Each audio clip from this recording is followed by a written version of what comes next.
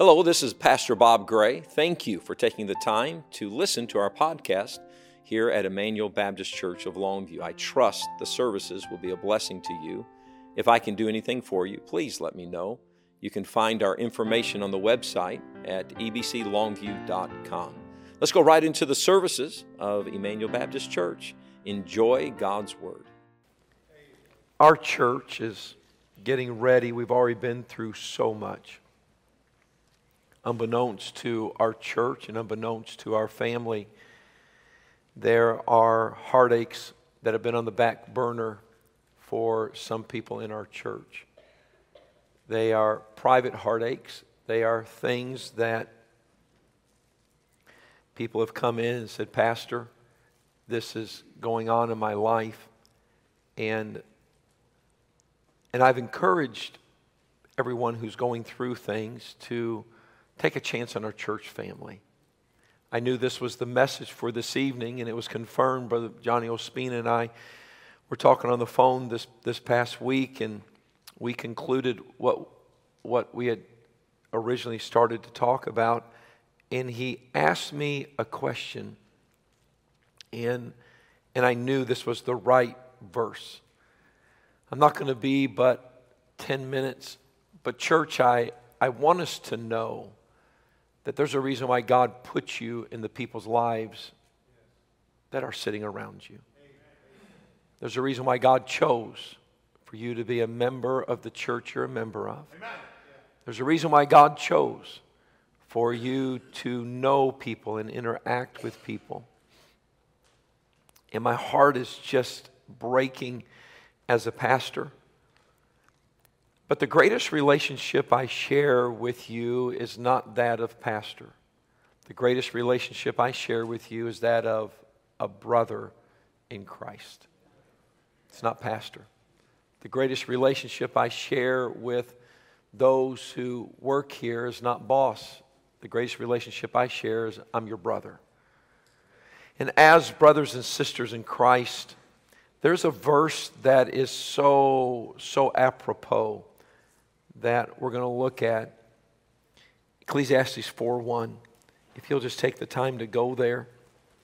My 10 minutes do not start until after I pray.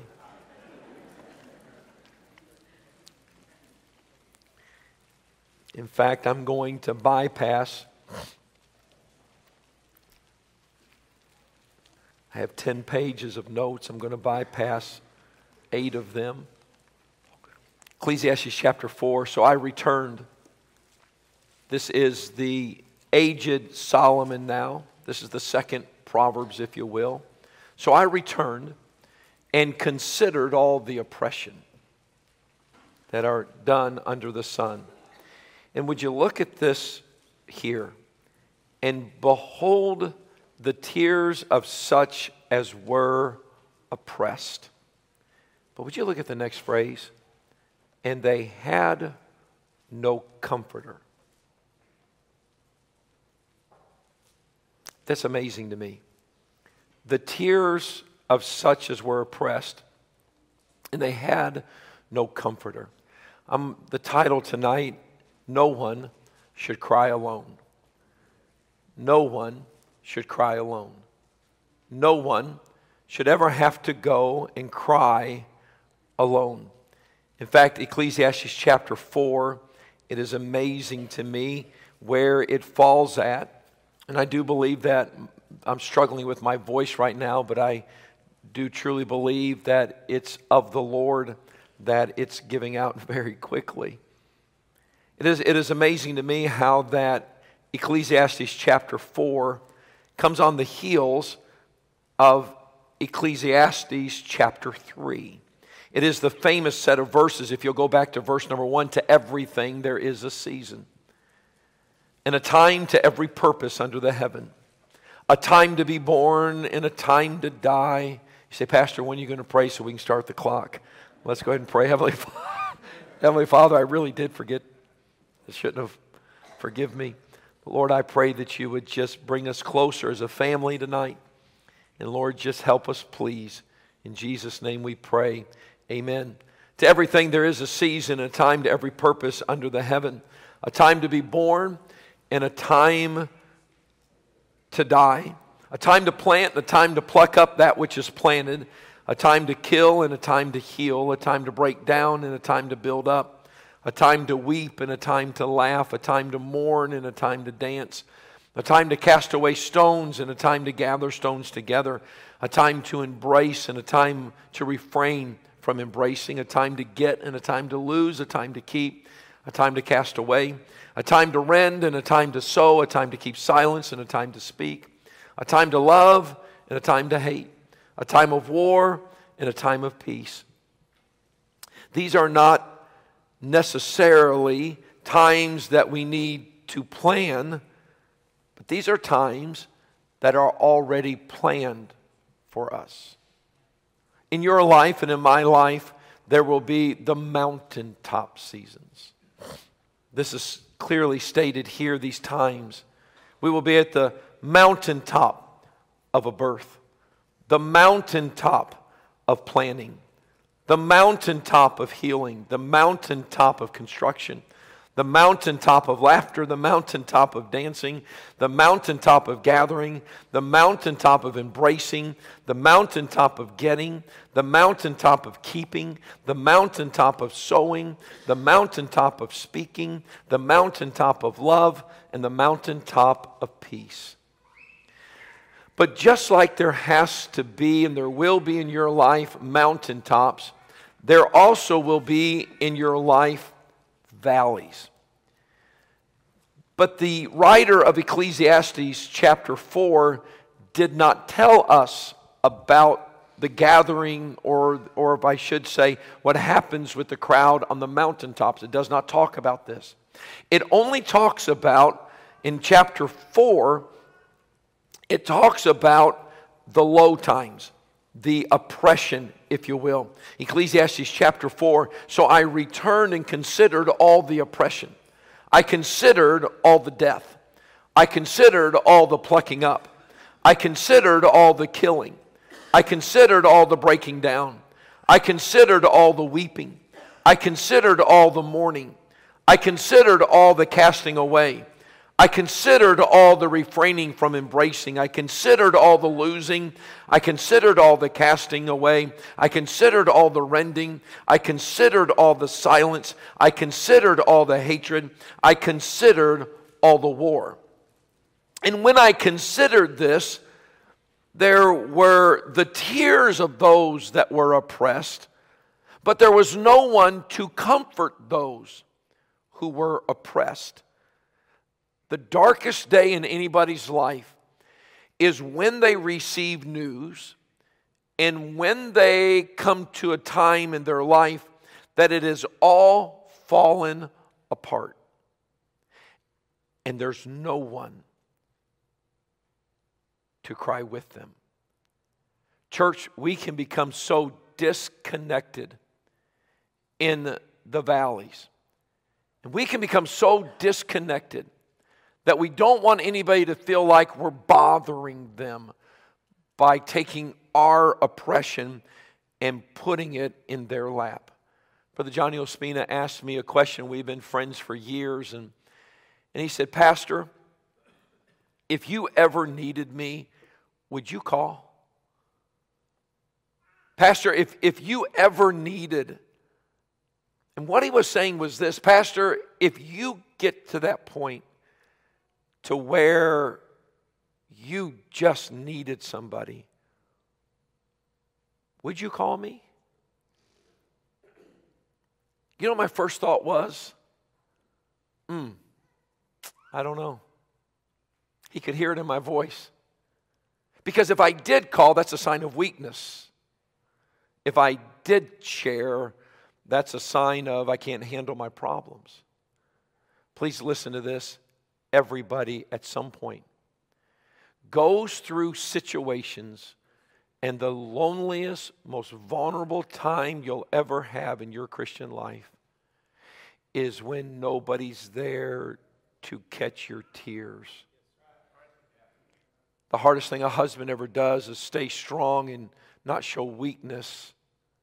The Bible is very clear here that in verse number 8. Ecclesiastes is so insightful. It's an old man giving wisdom to past vanities, where Proverbs is a father giving wisdom to a future life of a son. Look at Ecclesiastes 4:7. Then I returned and I saw vanity under the sun. It's a continuation here. There is one alone, and there is not a second.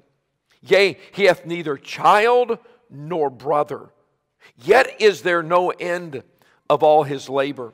Neither is his eye satisfied with riches. Neither saith he, for whom do I labor, and bereave my soul of good? This is also vanity. Yea, it is a sore travail. Look at this. Two are better than one, because they have a good reward for their labor. For if they fall, the one will lift up his fellows.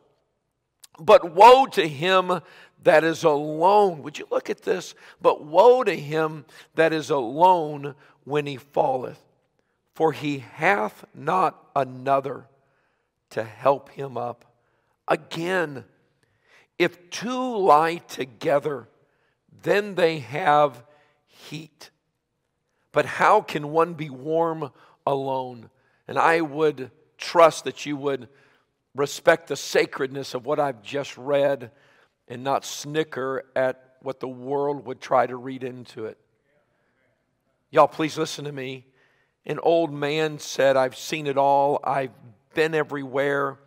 And Solomon, this man who could write the book on success, knew what it was like to be empty. And he said, when the tears came, there was no one. I'm going to say two things as I close. I think the first thing I would tell you, and this is so unusual for me because I am not good going off script. But I would tell you two things. Number one, take a chance on the people around you that they want to cry with you. Take a chance. Do not think that people will not understand. Do not think that someone will think you're weak.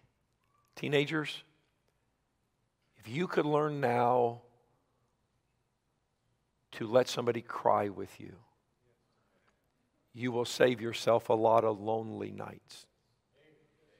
How many adults could raise your hand and say, Pastor, that's so true? God has given you a mom and a dad. And I know that you want to be mature. I know that you want to be old. I know that you want to be all put together. But there's something about heartache, oppression, that you just don't know what to do. I would say take a chance on those around you. Husbands, take a chance that your wife will weep with you. Wives, take a chance that your husband will weep with you. Men, take a chance that another man will weep with you. Ladies, I know you've mastered the art of being transparent, but have you mastered the art of weeping with someone else to where you don't use it as a place to gossip, but you've used it as a place to weep? Bear ye one another's burdens. The second thing I would like to tell you is that it is so Christ-like to be alone. This is Christ-like. You say, Pastor, I feel like that every time I go through a valley, I feel so alone. Would you go to Psalms chapter 69? Psalms chapter 69, verse 20. I preached several weeks ago about the fact that Christ not only took away our sins on Calvary, but He took away the loneliness on Calvary.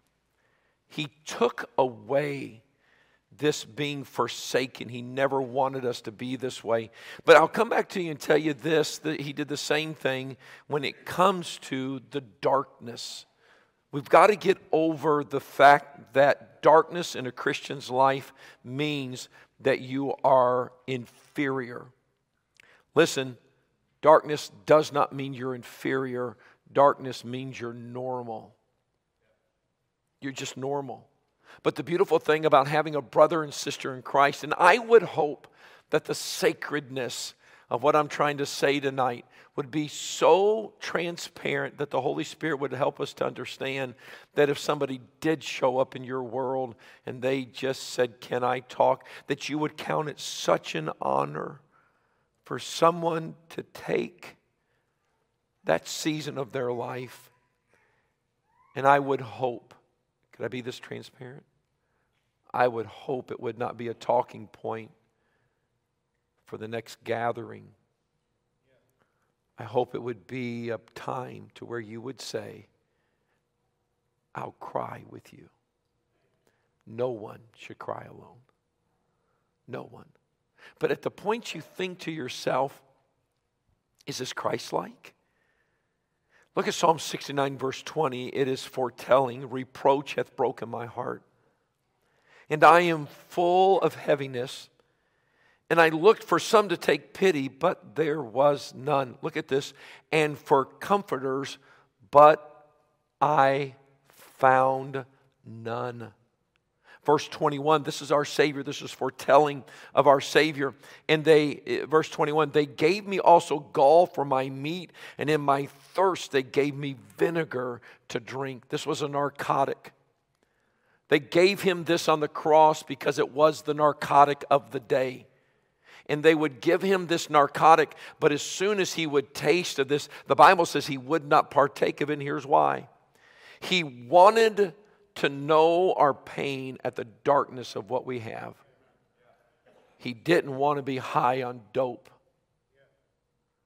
He wanted to know it. He said this, and I find it very interesting, and I should not find it shocking, that he said, "For comforters I found none." If you would go to John chapter 14.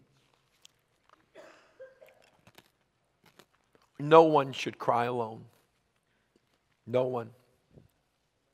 No one. Did you hear that? No one should cry alone.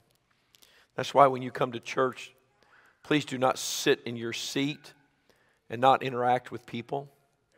Get up and shake people's hands, because somebody's looking for somebody that they could call. And by the way, never say statements that would cause somebody to go, "I don't want to bother them." I don't. People should feel like they would never be a bother. Would you look at John 14? "And I will pray the Father, and he shall give you," what please? "Another comforter, that he may abide with you," what please? "Forever. But the Comforter, which is the Holy Ghost, whom the Father will send in my name, he shall teach you all things." Musicians, if you'll come, please. "And bring all things to your remembrance, whatsoever I said unto you.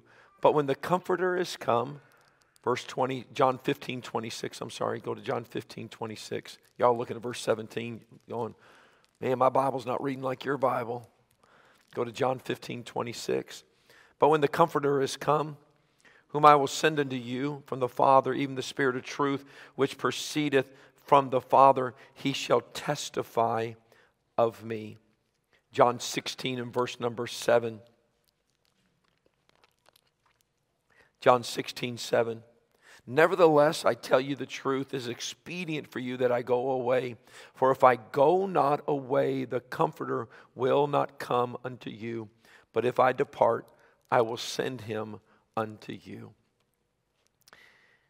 May I read you the verse again? "So I returned and considered all the oppression that are done under the sun. And behold, the tears of such as were oppressed, and they had no comforter." All of us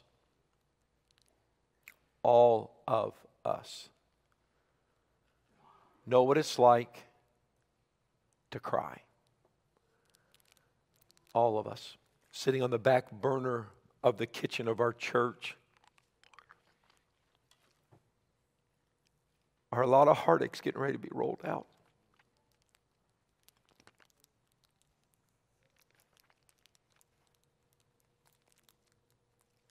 I don't get it. And I don't understand it. But I'm begging you, do not become so private that you don't have someone there to cry with you. Love each other. Be careful about the words you say to each other, because those words just may shut down somebody's next step to come and say, can I talk to you? You say, Pastor, do you want to know every conversation that takes place? Absolutely not. I'm not your priest. I'm just your pastor. And men, develop those kind of friendships. Ladies, develop those kind of friendships. Teenagers, develop those kind of friendships. Thank you for taking the time to listen to the podcast of the sermons from Emmanuel Baptist Church of Longview. We trust that the sermons and God's Word was a blessing to you and yours.